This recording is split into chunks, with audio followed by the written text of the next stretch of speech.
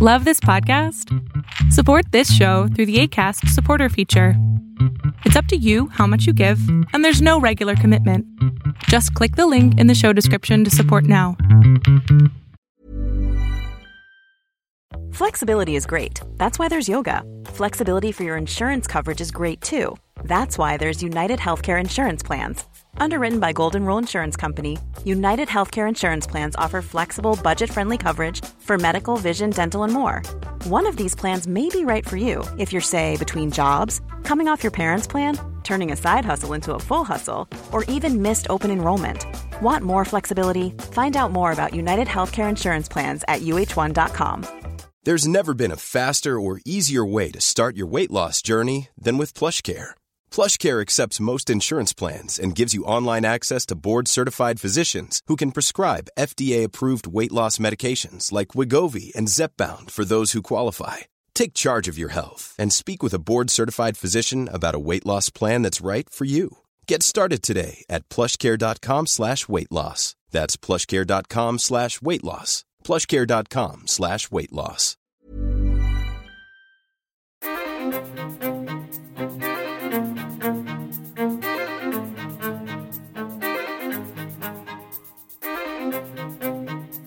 Good morning, good afternoon, and good evening, Undying Light listeners. I am back at it again with a new episode. My apologies to you, though, before we get into anything. My voice is going to be probably a little scratchy. I'm getting over a head cold. So today's episode and unfortunately Tuesday's episode, since I record them on the same day, I'll have kind of that same raspiness to my voice. So I will try to keep it as clean as possible and get rid of all of my, throat clearing sessions and keep my mouth watered as I move on through the recording. So I just wanted to kind of give you that little heads up. A few other things that we're working on. Our biggest move, if you would, is to kind of transition off of Instagram for most of the work that Undying Light does and put it into the hands of the patrons. The podcast will obviously still continue. I've got many years, I hope, worth of time left in me and topics and things that I want to cover. And in all of that, there are going to be kind of some subletted things and teachings that will be moved exclusively for the patrons. For instance, right now we're doing a Bible study in my church as I lead that through the book of Romans. And the videos, if they can't attend those nights on Sunday nights, are made available to them a couple days later.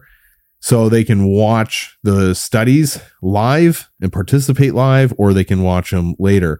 As well as we started to go through the book of Hosea before Christmas, and I really realized that it was probably too deep of a book to get into with my church. So we kind of stopped that and moved into a Christmas series and then went to Romans. So the Hosea series will actually pick back up and be exclusive for patrons only. And so they will get video podcasting in that framework going forward, probably one episode a week, 30 minutes or so long. On top of the, Bible studies with the book of Romans that I'm doing, my sermon notes, and we're actually, I just opened up on our Discord server kind of this neat little channel, and it's called Journey Through the Scriptures. And I'm going to use that and kind of piggyback through all of Scripture, and I'm going to kind of echo what I'm preaching on over the course of the next, however many months. And so we're going to look at the book of Genesis kind of in a high level view. We're going to look at the book of Exodus and so on and so forth. So there's a lot that is happening that you can participate in, and other little cool things that we do on Discord is we set up a Secret Santa. We have done, there's Q&A set groups, there's the heresy videos that I was doing on Instagram, that's there. There's a lot of channels that I'm actively working in hopes that you get the content that you are seeking. And as always, my biggest goal is to produce solid, biblically edifying content for you, the listener. My goal with this podcast is to take scripture, take the complexities of it, and simplify it and make it easy for you to understand, even if that entails digging into the toughest of doctrines and trying to explain that in a manner that you can understand. That is my goal. And so I kind of was thinking about it this weekend. My Tuesday series on the Lutheran theology, I can't really call that a bonus series anymore, because that now has transitioned into a full-fledged topical series, and I don't have a time frame on how long it'll go. I am still working through the apology, the Augsburg Confession, and so I probably got a couple of weeks there, and then I'm going to look at some commentary on the Augsburg, and then we'll spend some time looking at the small called articles, the small and large catechism, and then we will kind of move into some of the deeper understandings of the Lutheran faith and theology as we teach and show our church today. And then we'll have probably a shorter segment, not near as long or exhaustive, on the Reformed faith, and we'll look at, we'll revisit the tulip conversations that we did early in the show's history, and we'll look at how the Reformed faith and the Lutheran faith overlap, where the similarities are, and then obviously where the differences are, because the goal is to show and hope to edify listeners in the context of the Lutheran faith, not just hearing the shenanigans that go on in the ELCA and then thinking all Lutherans are heretics, because we're not. We are very much confessional, biblical Lutherans. Our faith is rooted in the scriptures. We just have a different hermeneutic and a different way to apply what we read. So, with that said, let's move into the show at hand. Before we do that, let me touch base on two minor things, if you would, and then we'll get into the show. First up is the Logos promo that we're always doing. We gave away a Logos package on an Instagram a couple weeks ago to a lucky winner, but you can always get your Logos package. Go to logos.com, logos.com/Undying Light, and you can get some free books when you sign up for a package with Logos Bible software. Again, instrumental in what I do. I have it open on my screen right now. I've got my study Bible, my commentaries, my ESV Bible, and all sorts of different translations, all right in front of my screen. On top of that, I can put it on my phone and take that content with me anywhere I go. And so I can quickly reference or answer questions that I just don't know the answer to. And so I'm very much a proponent that this software isn't just for pastors or theologians or anybody, but it's great for every single person at every point in their walk with Christ, whether they are a fresh Christian just beginning or a seasoned veteran who has been a believer all of their lives. This software is instrumental and so helpful to everything I do, and I know those who use it enjoy it as well. And the other thing too, just another quick reminder, you can get yourself some sweet merchandise through mypillow.com, and you can use promo code Undying Light. That is all one word. And you can get up to 66% off on their product. I absolutely love their sheets. They're super soft, and my wife has their slippers. She loves them. She wears them everywhere she goes around the house, and they're hard soled, so you can take them outside if you need to. I have some of their pajamas. I love those. They are soft and kind of got that real gentle feel to them. I just love their products. So I partnered with them. You can use Undying Light promo code and get yourself some sweet MyPillow merchandise. The other thing too, I'm trying to work on before we get into the show is this the mid-roll advertisement. And I was talking to a couple people, and I'm like, if I can't get this thing hammered down, then I'm just going to remove the mid-roll ad, and they call it mid-roll because it happens right through the middle of the show. And I can't seem to pin it down because it's either too early or too late. And it's frustrating and stressful. So if I can't nail it on this episode or on Tuesday's upcoming Tuesday episode, then we're going to go ahead and just stop from doing that altogether. And we'll just have the ads in the front and the end. So guys, we are getting into the wisdom books again, some more as we kind of journey through this series, Least of These. This is not going to take us very long to get through the next couple of books. What I'm thinking of is one book, an episode, potentially do 2 episodes on the particular book. I kind of see where we land with time on this one. But we're going to look at the book of Job today, and then we will look at Proverbs and Psalms. Obviously, we're not going to spend 42 weeks in Job and 150 weeks in Psalms. We are just going to high level walk through the book's purposes and understanding. And then if you want to read those, by all means, go and read them. If you're interested in the Psalms, I do a weekly devotional on my church on their Facebook page where we take a Psalm and we talk a little bit about it, read the Psalm, and then say a prayer at the end. So a couple minutes long each Wednesday. You can find those videos. Please go and watch those. That is us journeying all through the whole entire book of Psalms. So we're going to look at Job today, and we are going to dig into the construct of this. So if we take our timeline of the Old Testament, we have Abraham born in about 2166 BC. Jacob and Esau are born in 2006 BC.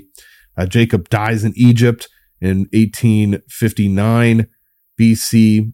And then Moses is born in 1526. The Exodus from Egypt is in 1446. And then Israel crosses the Jordan in 1406. So the 40 years of the desert. So we've got this book of Job. And the reason I give you the timeline is because there's not a great time frame to place this particular book. We just don't have the reference time period because it doesn't actively interact with any of the patriarchs, but we can say it comes in the late 3rd or early 2nd millennium BC, which is before Christ, which would be the age of the patriarchs. So this book was written by Job or a contemporary, and you can place this somewhere, in the 3000 to 2000s between, before Christ. And so there's, considerable amount of time that this book was written, and the history behind it is, I can't say it's extensive because we just don't have a ton of, content on this particular book, but there are going to be some interesting challenges. And one of those is the date of composition. So we will dig into that when we get to there. And so what I'm kind of thinking about doing is really just hammering through the constructs and the purposes behind this book, and doing some, central questions and themes. And we'll look at what Luther has to say on Job. And then we will have the challenges and the blessings. And then if we have time, then we'll do an outline of the book. We might just do the quick outline today, and then next week we'll do a detailed outline, and we'll read maybe some passages that kind of touch base on each of those. So I think 2 weeks per each book would be sufficient and give us all of the data and information we want in a particular book, and then help us to read and understand where it is that we're going next. And so, as I mentioned, we've got Job as the author. It's kind of the general consensus. The book is titled Job. We could label it as him being the author. That's not really in question too much here, but the date is probably going to be the hardest thing to answer as we understand this book. The places are in the land of Uz, and it's east of Canaan. People of Job, and then his 3 friends, Eliphaz, Bildad, and Zophar.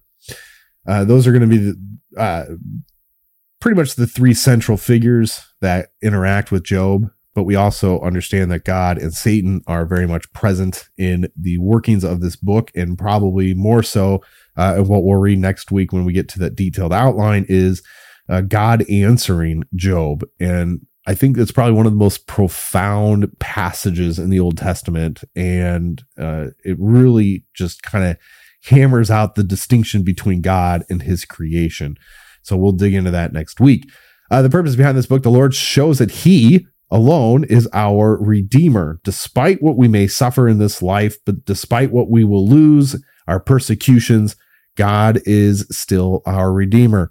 And I think that's one thing that we as Christians often fail to comprehend is the understanding that this life is temporal. The blessings that we have in this life are temporal and can be easily taken away from us. And with that, we should always be looking and anticipating what it is to come in the next life. And that being eternal life, salvation, and eternal bliss with Christ. And so with all of that being kind of established, we can see, well, you know, I lost my job this week, and you know, we're going to lose the house if we don't make another mortgage payment because we're behind on it, and we're, you know, swimming in debt up to our eyeballs, and we're going to lose the cars, and, you know, my wife is out of work, and, you know, the pandemic has been killing everybody. Yeah, there is a lot that is dark and swirling around in this world, and it is easy to be devoured by it. But for Christians, we are to rest in the knowledge that God is our Redeemer, he is our Savior, and he will never abandon us nor forsake us, despite how we feel in this life with the sufferings and persecutions that we encounter. Because I would venture to say, outside of being persecuted for your faith, any sort of persecution or suffering that you endure is a consequence of a decision that you have made. And I say that kind of boldly because, you know, I've taken jobs in my past that were not beneficial for me. And I ended up at one of them years and years ago, they let me go. And I was really torn apart, and because I was just beginning my walk as a Christian, and I kept thinking, God, why would you do this to me? And reality sets in that literally I was let go on a Thursday before Thanksgiving, and then on Monday I had another job. And so it was truly a blessing in disguise that propelled me into the industry that I ended up working in for 11 or 12 years, and that was IT. And so all of that said, we can't just zone in on our immediate sufferings and persecution and then blame God for it, because a lot of times we don't know what is on the other end of that suffering. We don't know what is on the other end of that pain that we are experiencing, and even more so, you know, the loss of a loved one. That's detrimental. I mean, it is crippling to people, but that is why sharing the gospel is so needed in today's world, because we want to think, well, you know, that person's in a better place, and we want to know that God is holding on to them. And without sharing the gospel with them and just having that conversation to see, we don't know. And so we play a guessing game. And so losing a loved one can be very painful. But for Christians, it's a moment that we can celebrate and say, that person I know is enjoying the presence of Christ. And that is a truthfully beneficial thought and helpful thought when it comes to the loss of a loved one, because death does not, it engulfs everything. It overcomes all things until Christ returns. And in the death and resurrection of Christ, death was defeated, but we won't see the complete eradication of it until the new heavens and the new earth. And so we still experience the life and death in this world because sin is still prevalent in this world. So that's just kind of me going on a tangent, if you would. I think it's really purposeful to understand that God is our Redeemer despite our sufferings, our circumstances, and our persecution. Because like I said, outside of our, being persecuted for the faith, we are usually suffering the consequences of our own decisions. So, as we get into any book of the Bible, there's always going to be two themes, law and gospel. And I kind of hammered this up a little bit on my Tuesday episode with the Apology of the Augsburg, because I walked through very quickly the law and gospel theme and how that plays into scripture. And I'm going to kind of give another quick high level view of it and assert that anytime we read scripture, we can ask the question, is this passage a command or is this passage giving me a promise? And before we dig into this, we're going to take just a couple of seconds break and see if we can place this ad properly. Let's see what happens. Ready to pop the question? The jewelers at BlueNile.com have got sparkle down to a science with beautiful lab-grown diamonds worthy of your most brilliant moments. Their lab-grown diamonds are independently graded and guaranteed identical to natural diamonds, and they're ready to ship to your door. Go to BlueNile.com and use promo code LISTEN to get $50 off your purchase of $500 or more. That's code LISTEN at BlueNile.com for $50 off. BlueNile.com, code LISTEN.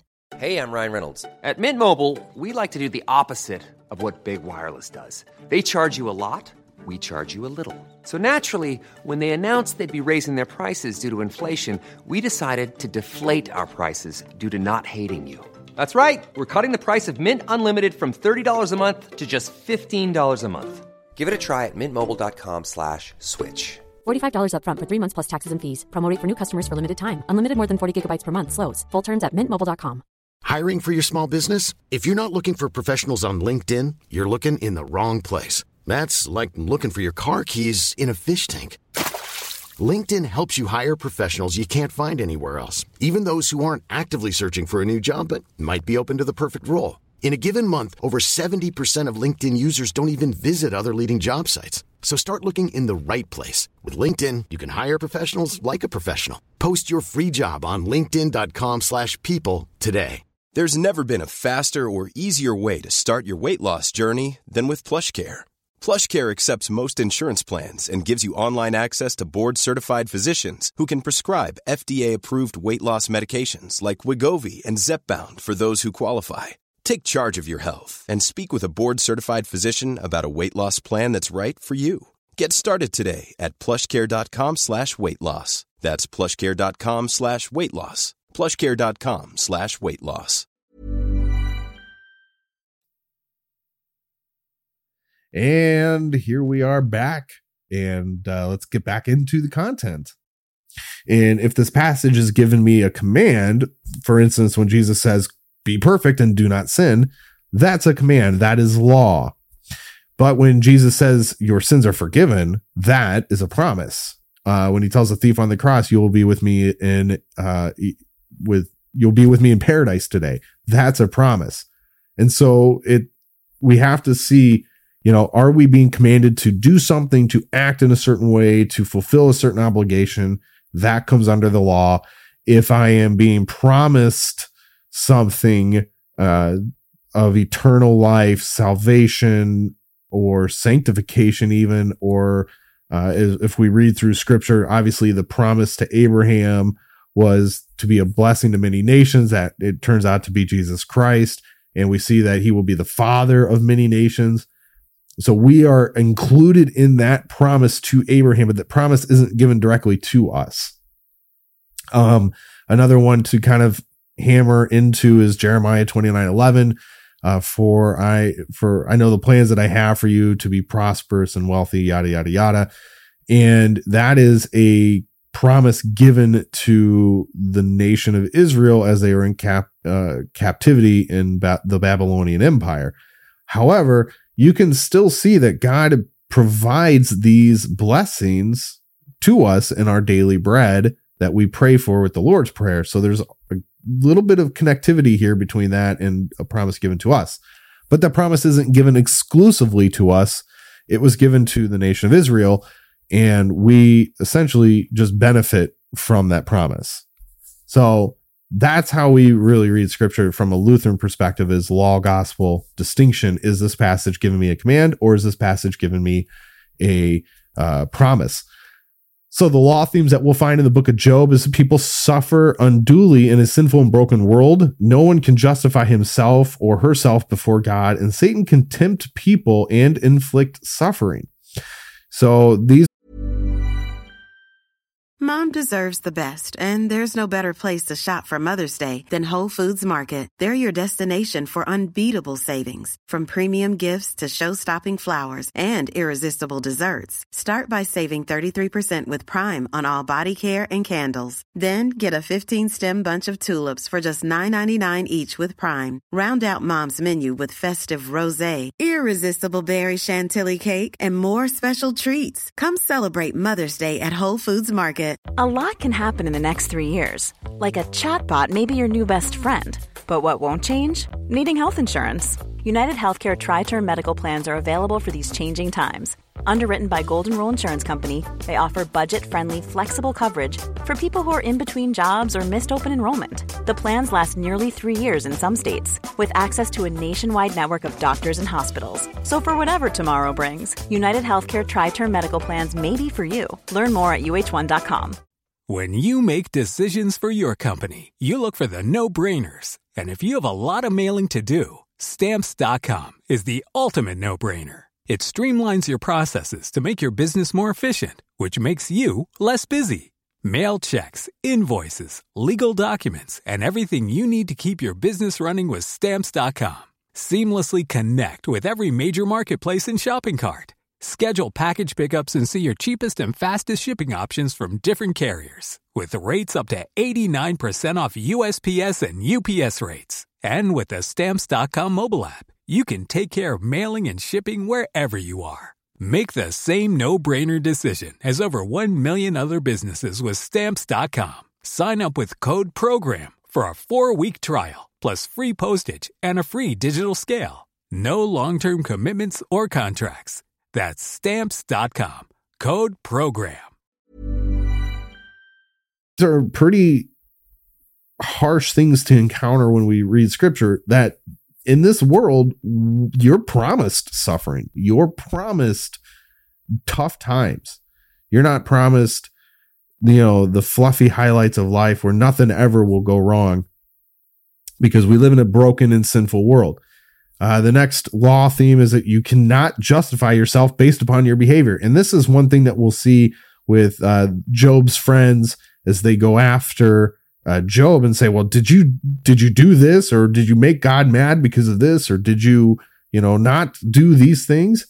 And so we see that all of this doesn't matter, the behaviors and all that. We see that God is actually allowing Satan to tempt Job. And I'm going to read that in a few minutes here. Really one of the only passages that we'll really dig into, and that's chapter 1, verses 6 through 12. And I'm very fascinated with it. I think it's probably one of the most profound passages in scripture. This whole book is really just, it is really a mind-blowing experience to see this, because we see kind of the firsthand workings of God and what dominion has been given to Satan, like what authority has been given to him, which is not much. He has to go to God before he can do anything, but God can and often does allow Satan to tempt or inflict suffering upon his servants, more so because it is a means to test the faithfulness of God's servants. So with all that, the gospel themes that we have present in this book is God accomplishes his righteous purpose amid and through our suffering. The Lord is our Redeemer, and we will see the promise of the resurrection of the body, as Job's family will be restored to him towards the end. If you are looking for things to memorize in this book, you can see Job's resolve, and that's chapter 1, verse 21. This is a very famous passage, and he said, "Naked I come from my mother's womb, and naked I shall return. The Lord gave me, and the Lord has taken away. Blessed be the name of the Lord." Also, you can read verses 9 and 10 in chapter 2, or Job's comfort in chapter 19, and the Lord's answer, which again, I'll let that sit for next week, but in chapter 38, we'll see that verses 1 and 2. So reading Job, stubs of pillars and walls interpret the graceful arcs of hills throughout the Near East.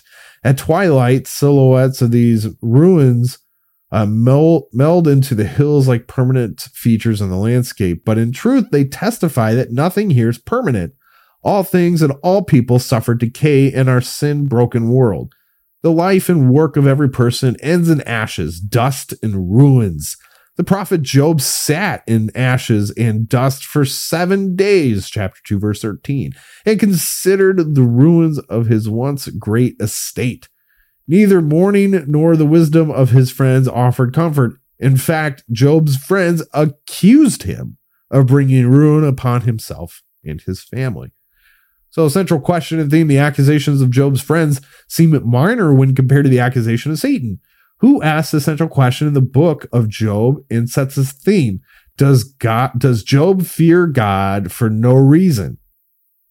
In other words, why should Job or any other person fear, love, and trust God? Satan wants to show that a person only serves God because he rewards obedience and punishes disobedience. Job's three friends take up this understanding. Our relationship to the Almighty is simply a matter of punishment for disobedience or reward for obedience. And they argue with Job about this issue throughout the entire book. In fact, it goes from chapter 3 all the way through 31. However, Job understands that something greater is at work between God and humanity. Job confesses faith in a Redeemer, and the Lord is his Savior, as noted in chapter 9, chapter 13, chapter 14, 16, and 19, with various verses in those chapters. He had learned true wisdom from the Lord, which comes from the fear and repentance. Despite Job's insights and legendary patience, he sins by attempting to justify himself in his final appeal in chapter 31. At this point in the story, the young man Elihu interrupts the debate, and this is chapters 32 through 37, to condemn Job's self-justification and self-righteous condemnations that Job offered by his friends. Elihu comes closest to understanding the situation. He defends God's justice and builds on Job's insights about repentance and redemption. He perceives that the Lord delivers the afflicted by their affliction and opens their ear to adversity. He hits upon the important biblical truth: God redeems even through suffering. After the Lord confronts Job in chapters 38 through 41, Job puts into practice what he had earlier confessed. He repents in dust and ashes and receives the Lord's redemption in chapter 42. In this way, Satan's initial question is answered. Job does not fear the Lord for the sake of wealth or prosperity. He fears the Lord because he calls people to repentance and redeems them. All right, so I want to read this little section on Satan allowed to test Job, and then we'll dig into the rest of our overview. Beginning in verse 6. Now there was a day when the sons of God came to present themselves before the Lord, and Satan also came among them. The Lord said to Satan, "From where have you come?" Satan answered the Lord and said, "From going to and fro on the earth, and from walking up and down on it." And the Lord said to Satan, "Have you considered my servant Job? And there is none like him on the earth, a blameless and upright man, who fears God and turns away from evil." Then Satan answered the Lord and said, "Does Job fear God for no reason? Have you put a hedge around him and his house and all that he has on every side? You have blessed the work of his hands, and his possessions have increased in the land. But stretch out your hand and touch all that he has, and he will curse you to your face." And the Lord said to Satan, "Behold, all that he has is in your hand. Only against him do not stretch out your hand." So Satan went out from the presence of the Lord. Pretty interesting conversation happening between Satan and God here, because Satan is essentially saying, as we'd already noted, does Job only fear you because of the blessings that you have given? Or does he truly fear you because you call to all of man for repentance?